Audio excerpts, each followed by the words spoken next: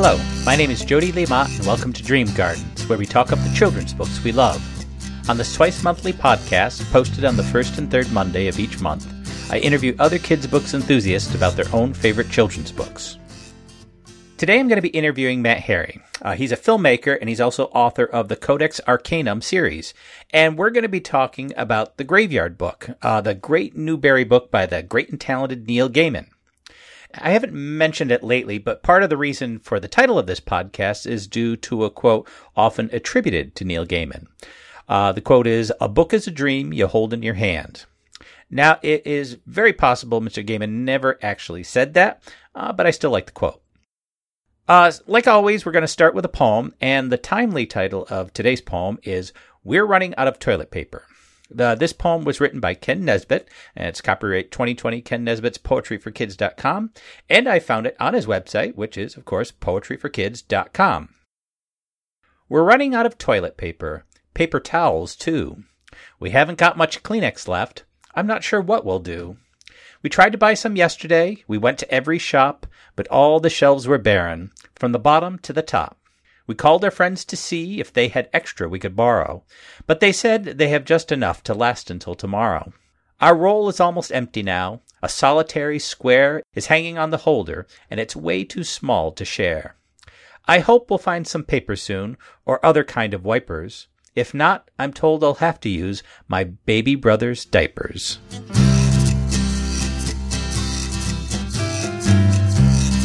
My guest today is Matt Harry, filmmaker and author of the Codex Arcanum series, which includes the books Sorcery for Beginners and the most recent novel, Cryptozoology for Beginners. You can find Matt's website at www.mattharrywork.com. Thank you for joining me today, Matt. Thanks for having me. Now, as I mentioned, you have this series, the Codex Arcanum series. Can you talk a little bit about what that series is? Sure. So I've always been, when I was growing up, I was always a big fan of fantasy books, anything magic related, things like the Goonies, group of kids kind of going off, discovering treasure or another world or something like that. So I always wanted to write something like that, but, felt like it didn't really have an in for kind of a long time. And loved the Harry Potter books, loved all the kind of new middle grade stuff that was coming out. And then one day, I know the actual date that I came up with it. It was like April 24th, 2012. I was eating lunch and I was reading a copy of my wife's book, which was Understanding Einstein. It was like kind of one of those like for dummies guides, where it takes a really complicated topic and breaks it down and explains it. And I'm sitting here reading this thinking, man, if they can explain Einstein to somebody like me who never even took a physics class, what if they could do this for something else, like something impossible, like magic? And as soon as I had that thought, I was like, oh my God, this feels like an idea. And I actually thought originally of it as maybe a screenplay because I was mainly a screenwriter at the time. And I went in and I pitched to my agent and he said, yeah, I love this idea, but nobody's going to buy it as a spec screenplay. Because at this time, if you look at the movies being made nowadays, they're all based on something, whether it's a video game or comic book or whatever. And he said, yeah, if this was based on a book, it would be great, but, it's just a script. And so I was kind of driving home and I was upset. I was like, he doesn't understand how fun this idea could be. And I was like, well, I'm just going to write a book of it then. And cut to 4 years later, it was a long process of writing, and it took me, I had written a couple novels before. I wrote a novel when I was in 7th grade, almost like as a dare to myself, because I'd read, I don't know if you know the book, This Can't Be Happening at MacDonald Hall. I'm not familiar with that. Corman. No. So it's by Gordon Corman, who's still a big writer today. Yes. Mm-hmm. But he wrote this book when he was in 7th grade. And it got published. And I remember reading that and thinking like, man, if this kid could publish a book in 7th grade, I can do the same thing. And so I went through and I cranked out 12 teeny tiny chapters in the space of a couple months when I was in 7th grade. And of course I never finished it, never published it, never sent it off or anything. And then it wasn't until I went to school, I got into movie making. I was out living in Los Angeles, kind of working in the film and TV business. And I happened to be working on a project, and I thought, I should write another book. Like, I haven't done that in a long time. I should do it as an adult. And so I wrote my first novel kind of as an adult, and that was a big learning process. And then nothing really happened with that one. But then when I had this idea for Sorcery for Beginners, I was like, I think that let me try this again. And so I went back and I kind of, wrote the book, but it was hard to figure out, because the basic idea for people who don't know is it's about, a kid, a 13-year-old boy named Owen McCready, who moves to Las Vegas. He moves to a new town, and he kind of stumbles into this strange, interesting bookshop called Codex Arcanum, and he finds this book called Sorcery for Beginners, which is like an easy to read for dummies style help guide to learning magic. And so he starts to read through the book and learn spells and partners up with his new friends to help him figure it out. And then, of course, attracts the attention of some bad guys who want to take the book for themselves. So I was working on the book, and it was fun. And then I kind of realized a couple drafts in, like, I wonder if the book should actually be laid out like a help guide, like as another way to kind of like make it different from a lot of stuff that was out there. And so once I had that idea, that was kind of like a big restructuring where I had to figure out, how could I make this look like a for dummies guide? So I have all these little sidebars in the book with little extra information that expands out the world. And then I said to, my poor wife, who helped me kind of figure out the graphic design, she's a graphic designer. I said, what if we added some spell pages too? And she's like, okay, let's figure out what the spells are. And then I was like, what if we added some illustrations? So it was kind of a long process of figuring out what it wanted to be. But then, I finally kind of finished it in 2016 and then started sending it around and ended up publishing it. There's much more than a novel, just sort of expanded from the basic novel format to become, like you said, footnotes and illustrations and a guidebook to. And you didn't know that until you actually had the first draft down. I had a couple drafts. I had just had the story, and I was just kind of following Owen's story. And then once I had this idea of, well, if the book itself was actually like a guidebook, that would make it much more immersive, and we could expand the world and learn about, the bad guys in the book are called Euclideans. We could learn about the Euclideans. We could learn about the people behind Codex Arcanum. And I'm a big fan of anything, it's kind of a buzzword nowadays, this immersive word, but I love those kinds of experiences, where you can go to some place and feel like you really are walking into another world. And so that was something I wanted to do with the books. And the latest one is called Cryptozoology for Beginners. And what would a reader expect who's read the first one they find in the second novel? Yeah, so one of the things I wanted to do with the second book, again, I love the Harry Potter series, but I always felt like there's 7 Harry Potter books, and Harry is the protagonist in every single one. It's like every year, yet again, he's the only one who can solve the problem. And that kind of started to feel a little unrealistic to me. I always wanted like a Hermione book, I'd love to see what Hermione's up to.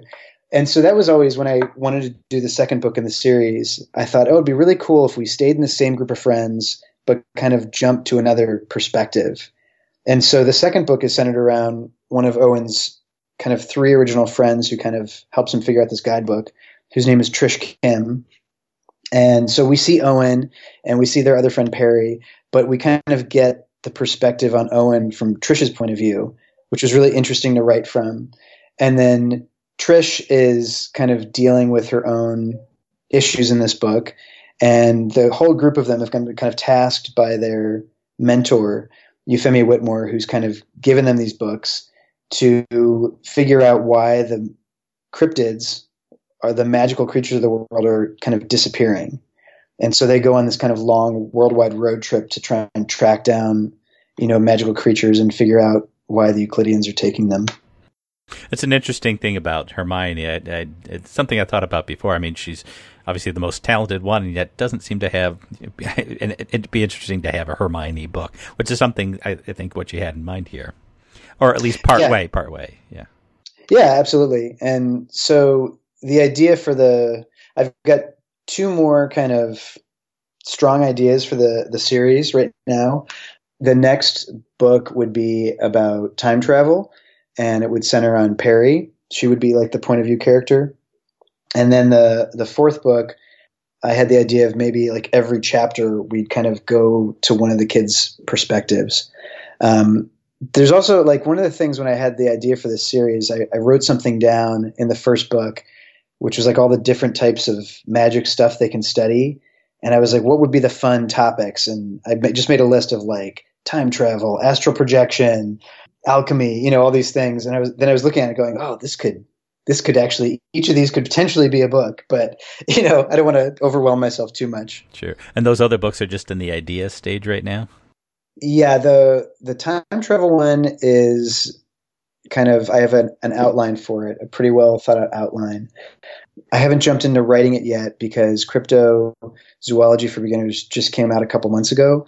And one of the things that happened kind of ironically was we optioned the rights to the series to a production company to do as a TV show. And so I've started writing the pilot for that. So that's been kind of my focus right now. But it's kind of ironic that it kind of came full circle from being that conversation with my film agent back in the day. He was like, well, no one's going to buy this because it's not based on a book. So I wrote the book, and now here we are kind of adapting it as a TV show. Oh, so it's all very exciting.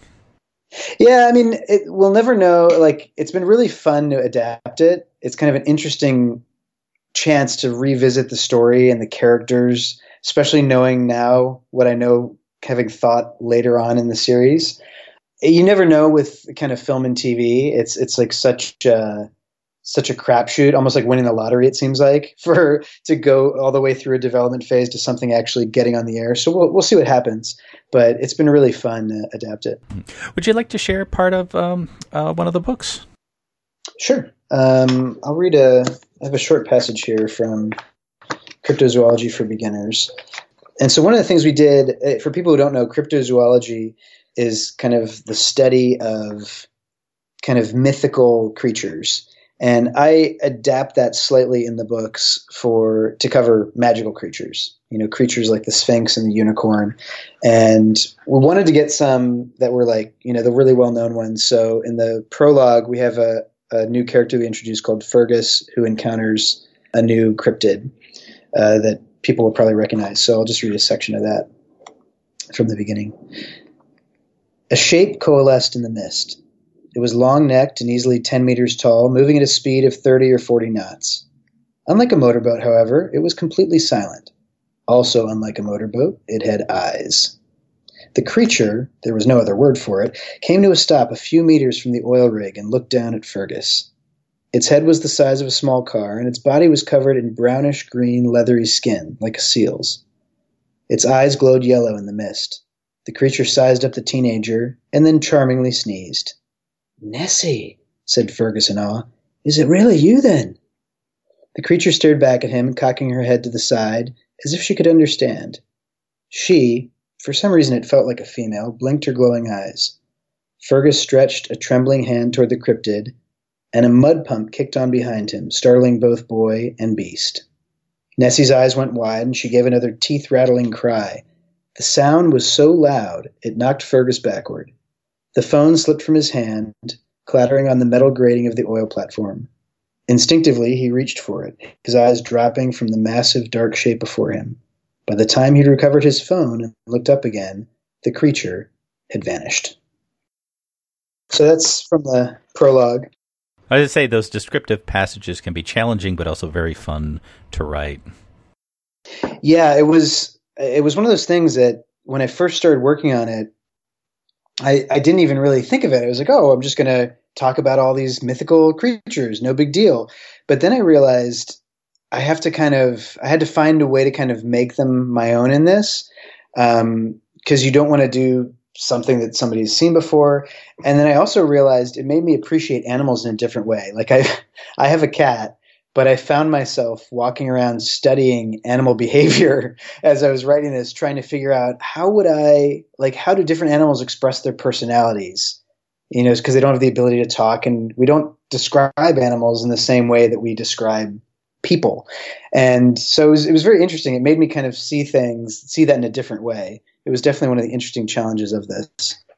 So even if you're describing something that you wouldn't find on Earth, you still want to have a frame of reference for what people are familiar with. Right. Yeah. So finding some way of like, how do you kind of compare size when you're talking about, because if a person, you can say, oh, they're shorter, they're tall. For a creature that's the size of like a school bus, what do you use to compare that to? How big is the head? Is the head the size of a car? Is it the size of a boat? What kind of a boat? So yeah, it's interesting. Now, the book you picked out as one of your particular favorite books for young readers is the Graveyard Book by Neil Gaiman, which was first published in 2008 and also won the Newbery Prize, I believe, the following year. For readers who haven't had a chance to read this book yet, can you talk a little bit of what it's about? Absolutely. So actually, when you scheduled me to do the podcast, I remember looking down the list of previous episodes because I had several books kind of come to mind. And then I looked on the list and was like, oh, that one. Like a lot of them had kind of been taken. I listened to those episodes. But this book was probably it was in my like the top 3 or 4 that immediately came to mind. I've always been a big fan of Neil Gaiman, particularly his writing. He's just amazing with his prose and his voice. But I think for me, this book is probably my favorite of his because I just think it's the best marriage of like his sensibility and kind of a concept, and he executes it so kind of simply and beautifully. Some of his other books, like, Anansi Boys and American Gods, I like, but they also feel like a little kind of, I don't know, like overstuffed or, a little convoluted in a way. And this one is just so nice and simple and pure. It's basically a Gothic redo of the Jungle Book. And he talks in the acknowledgments in the back about what an inspiration the Jungle Book was. But instead of a little boy being raised by the animals in the jungle, it's about a little boy whose family gets killed, and he wanders into a graveyard, and he ends up being raised by the ghosts and the resident vampire of the graveyard. And so it kind of goes from when he's about 1 year old all the way up until kind of young adulthood when he leaves. And he does this great thing where we kind of check in every chapter. There's just like a little episode of his life, and he might be a couple years older and he encounters something in the graveyard or some problem outside the graveyard. And it's just such a lovely, simple metaphor for kind of growing up. And it was interesting reading it now because when I first read it, it was one of those things I was traveling. Actually, my wife and I were on vacation. We were taking what people call a baby moon, where we were in Europe. We went to France and Paris and Italy because my wife was pregnant. And so I had not had children yet. And I picked up the book at Shakespeare and Company, which I had forgotten. I opened it up kind of for this podcast, and it had the stamp from Shakespeare and Company in Paris. And I remember getting on the train and literally like finishing it in almost a single sitting. It was just, and I was like crying by the end, and my wife is looking over at me and she's like, I'm supposed to be the emotional one. What are you doing? Because she was pregnant at the time. But so it was so interesting rereading it now because I identified so much more strongly this time around with the people raising the boy. And the boy's name is Nobody Owens. Everyone calls him Bod. And I identified so much more strongly with Silas, who's kind of his guardian, instead of, Bagheera. He's got this vampire that's watching over him. And it's just, you can feel almost as soon as the boy gets taken in, you can feel the sadness that Silas has of knowing one day he's going to have to say goodbye to this kid. And I just felt that in every page. And I don't know if this is true or not, but it made me think this must be in a way like Neil Gaiman writing this to his kids and thinking about parenthood and what a thing it is to raise a child and put so much of yourself into that period of like 10 to 14 years. And then that person goes off and they go off into the world and they're out of your hands at that point. And there's such a melancholy to that I find so lovely. Yeah. Like you said, despite the unusual setting of this is very much a coming of age novel. We get to see him actually from a baby, until he goes up, I think, the age of 15 or 16. I can't remember what. And he does change, We get to it's not a long novel by any means, No. but we definitely get to see the changes that he goes through from the beginning to the end. Yeah, absolutely. And I remember as I was rereading it this week, there's a section where he goes to school because he hasn't been around kids his age. He's like, I want to go and go to school like real kids. And he does such a great job of making Bod immensely likable. And I was studying it like, how does he do this? And it's just with very little, it's like you suddenly are rooting for this kid. I think for the first time in the book, before it's like he's kind of young, he gets into trouble, he doesn't really know who he is, and this is his first instance of kind of really finding morality, and it was such a likable, interesting thing that he captured. There's something Neil Gaiman said that I think about all the time, and I noticed it as I was reading this, where he said, you don't have to describe a house when you're writing, because we all know what a house looks like. You need to tell me how, as a writer, how a house is different, how your house is different. And I just think about that constantly. I think that's so wise and interesting. That's a great piece of writing advice. Mm-hmm. Now, you mentioned before the other character, Silas, who has this sort of guardian mentoring relationship. And Silas is an unusual character. We're not told what he is, but I think we can, as we're reading along, we can guess what sort of something Silas might really be. And you can talk a little bit about what Silas is and what he brings to Bod, and as Bod is growing up, and how that relationship sort of develops as well. Yeah, so Bod he kind of gets adopted by two ghosts in the graveyard, Mr. and Mrs. Owens, who are kind of his parents. But then all the ghosts have this big debate at the beginning about, well, how we need someone else who can help raise the kid because the ghosts can't go out into the world. And so they happen to have this resident of the graveyard. And as you say, Neil Gaiman never says the word vampire in the entire novel, which is, I think, kind of amazing. And he lives in the graveyard, and he kind of volunteers, like, I can go out into the world and bring food to this kid and get clothes if he needs clothes. And the way Neil Gaiman describes him, he's always he's like caught between two worlds because he's undead. He's like, he can see all the ghosts, but he's not a ghost. He can interact with living people like Bod, but he's not living. And there's this great sadness to him. And again, I thought it was such an ingenious metaphor to have a vampire as a parent, because it does feel very much like when you have kids, and I don't mean this in a bad way, but it's like your life changes in an interesting way, where now it's like your primary focus becomes this kid in your life. And, my wife and I joke, we go out to dinner, you get seated in like the kids section of the restaurant, like away from people without kids. And, your kids, suddenly Friday night becomes totally different. You don't go out on Friday nights necessarily anymore. If you do, it's a big expensive endeavor. You got a babysitter. And so it's just such an interesting choice to have, because he could have had it be a ghost, but I thought it was ingenious to have this other character who's kind of caught between these two worlds. Mm-hmm.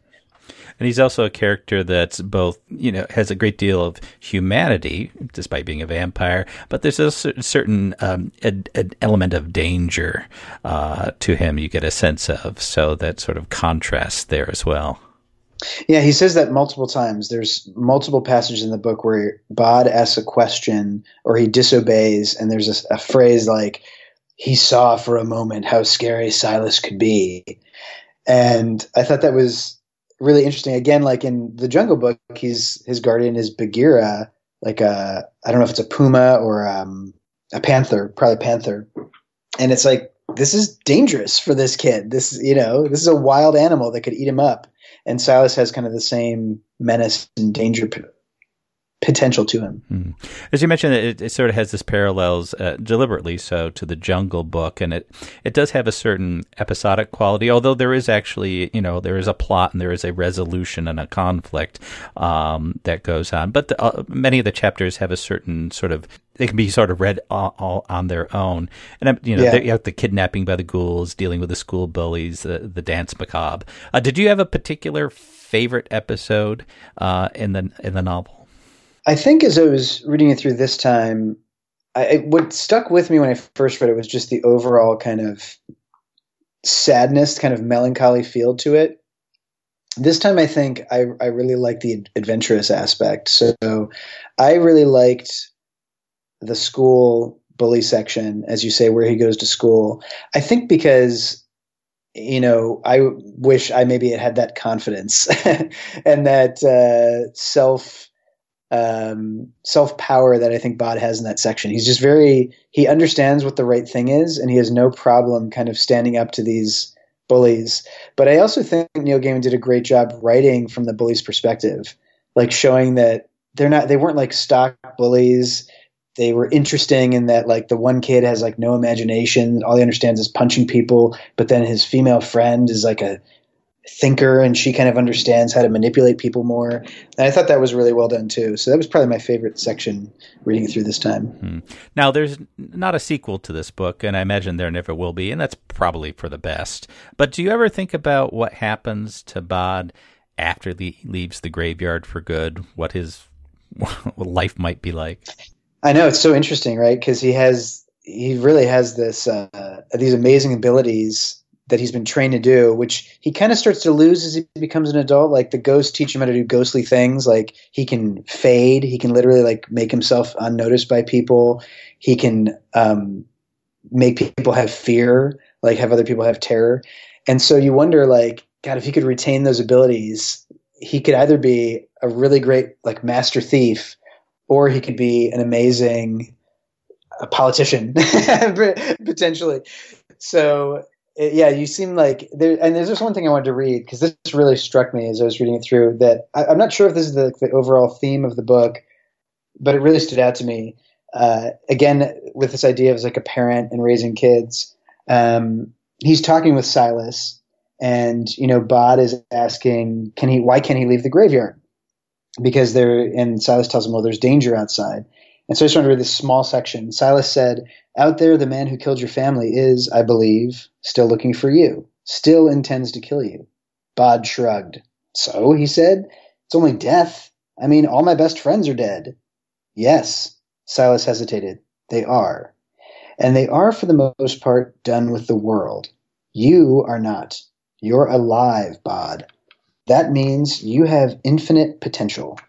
You can do anything, make anything, dream anything. If you change the world will change. Potential. Once you're dead, it's gone. Over. You've made what you've made, dreamed your dream, written your name. You may be buried here, you may even walk, but that potential is finished." And it just really struck me, because I think he took this idea of, again, I don't know how the idea came to Neil Gaiman, but he took this idea of like, maybe I'll do like a gothic redo of the Jungle Book. And then this section to me makes this about so much more. It's about this whole idea of what we think of as the coming of age story. That's why I think we keep coming back to these stories over and over. Like, children all have this potential. They could become great. They could become, just kind of have normal lives. They could become evil. They could become good. It's like all of it is kind of open. And this idea that we don't have the weight when we're kids of what it means to be gone from the world, I think is such an interesting contrast to that.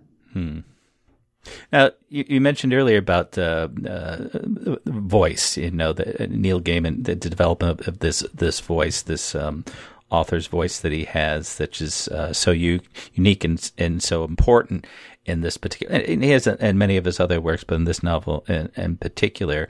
And it's always an elusive concept, how do you create voice? How do you translate that to words onto a page, that it when you're reading it, that you're hearing something, special, but I don't know if you can tell, what does he do to, I don't know if it's something that can really be parsed out, what exactly he does. Yeah, it's interesting because the first time I read this was before I had published a book, or even written, I think, my first adult attempt at a novel as an adult. So reading it this time, I was noticing kind of how simple his prose is. Like the first line is, There was a hand in the darkness, and it held a knife.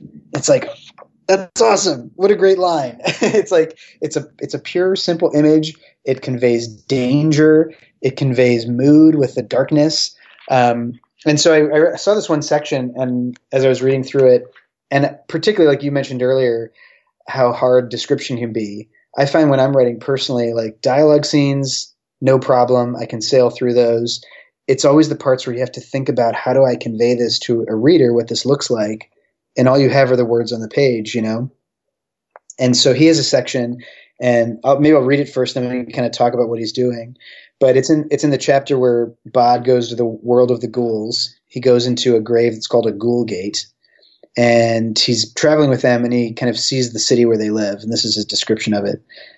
The wall of graves was ending, and now there was a road, and nothing but a road, a much-trodden path across a barren plain, a desert of rocks and bones that wound towards a city high on a huge red rock hill many miles away. Bod looked up at the city and was horrified.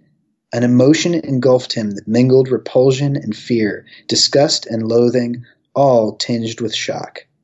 Ghouls do not build. They are parasites and scavengers, eaters of carrion.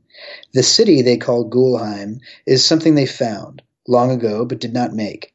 No one knows, if any one human ever knew, what kind of creatures it was that made those buildings, who honeycombed the rock with tunnels and towers, but it is certain that no one but the ghoul folk could have wanted to stay there, or even to approach that place. Even from the path below Ghoulheim, even from miles away, Bod could see that all of the angles were wrong, that the walls sloped crazily, that it was every nightmare he had ever endured made into a place, like a huge mouth of jutting teeth. It was a city in which all the fears and madnesses and revulsions of the creatures who built it were made into stone. The ghoul folk had found it and delighted in it and called it home. I just think that's lovely. And even as I was listening to myself read it, it's like the way he writes it forces you to slow down and enunciate. There's a musicality to it, you know, that makes you kind of hit the words. I say, even though and that's one of my favorite episodes, but even though I've never visited this place, I remember reading it and being able to visualize it very clearly, what this place he was in looked like. Absolutely, and he does it with such few words. You know, it's like he just says a desert, barren plain with bones, a red city. The angles are wrong. This is one of those things that I think sometimes fiction can be great. It's like the almost the H.P. Lovecraft of it. You can say like the angles are wrong, and that just somehow creates. If I had to draw that, I don't know that I could draw it, but it creates this great image in your mind. Mm-hmm. Have you ever had a chance to actually hear Neil Gaiman read this book by any chance? I haven't heard him read this one. I heard him read The Raven, I think he did a while back for charity or something. And that was great. I mean, obviously he's got the British voice. It's awesome. Yeah, I think it's the British voice, but it's something there's no other author who reads his works quite as well as he does. So it's something, if you ever get a chance to hear him read this book, it's I don't know what it is. It's just he's able to really bring the book to life in ways that not every author who reads their own works is able to. That's just something in his delivery, I guess. Does he do voices for the characters? A little bit, not too much though. He doesn't go too far. He does give some sense of Bod when he's younger, but I wouldn't say he does voices so much. He does slight modulations, so you know it's somebody different. But not so much that he's actually, I would say, doing a voice, right. if that makes any sense. Yeah. Yeah, I was. I go back and forth on that because I definitely, with my own stuff, I have in my head, like there's certain accents. Like when I was reading earlier, the one character's Scottish, and I was like, should I try the Scottish accent? Am I going to butcher this? So I'm curious if he does it. Now, I know you had a chance to share a couple of passages. Was there anything else from the book that you wanted to share? From the Graveyard Book? Yeah, the Graveyard Book. I mean, those two passages were the ones that really jumped out at me. I don't want to spoil the ending. I just think the last chapter is so lovely and interesting. And I liked how much emotion he's able to pack into something kind of very simple. And I'd be interested to, like, my son is 9, he's going to be 10 this year. And I'd be interested to see how he responds to this, because I just felt reading it this time, this is such a book written for adults, particularly parents. As they say, like, youth is kind of wasted on the young. There's just such a melancholy to this, of all that potential that kids have. So I'd be really, but I just think the ending is just really stuck with me for a long time. Yes, I'm always fascinated in the differences between kids reading a book and the things they take out of it, and then adults who either read a book for the first time or sometimes reading a book from their childhood that they read again and get a completely different sense of that they didn't get when they were a kid. Oh, absolutely. I remember recently, because, my son is starting to get to this age where he's kind of read some of these books. So I was pulling out all my old books, like the Chronicles of Narnia and the Dark is Rising sequence that I loved. And I remember reading some of the Chronicles of Narnia aloud to him, and it's like, oh, this is dated in a lot of ways.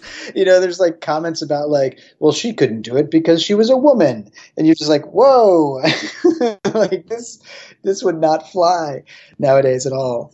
They're still, totally charming. And obviously an incredible mythology that he created. But it's just amazing how sometimes the casualness of some of the sexism and things that you see. I thought The Dark is Rising was great. I reread that recently. I know that's been discussed in your podcast elsewhere, but that to me held up really well. Oh, I think so. Well, Matt, thank you so much for taking the time to both talk to me about your own Codex Arcanum series and to talk to me about the Graveyard book. Give me a chance to reread it and talk about it today. Thank you so much. This was really great. You can find Matt's website at www.mattharrywork.com. Thank you for joining me on Dream Gardens. The theme music, titled All Together, is provided courtesy of Purple Planet Music. You can visit them at www.purpleplanet.com.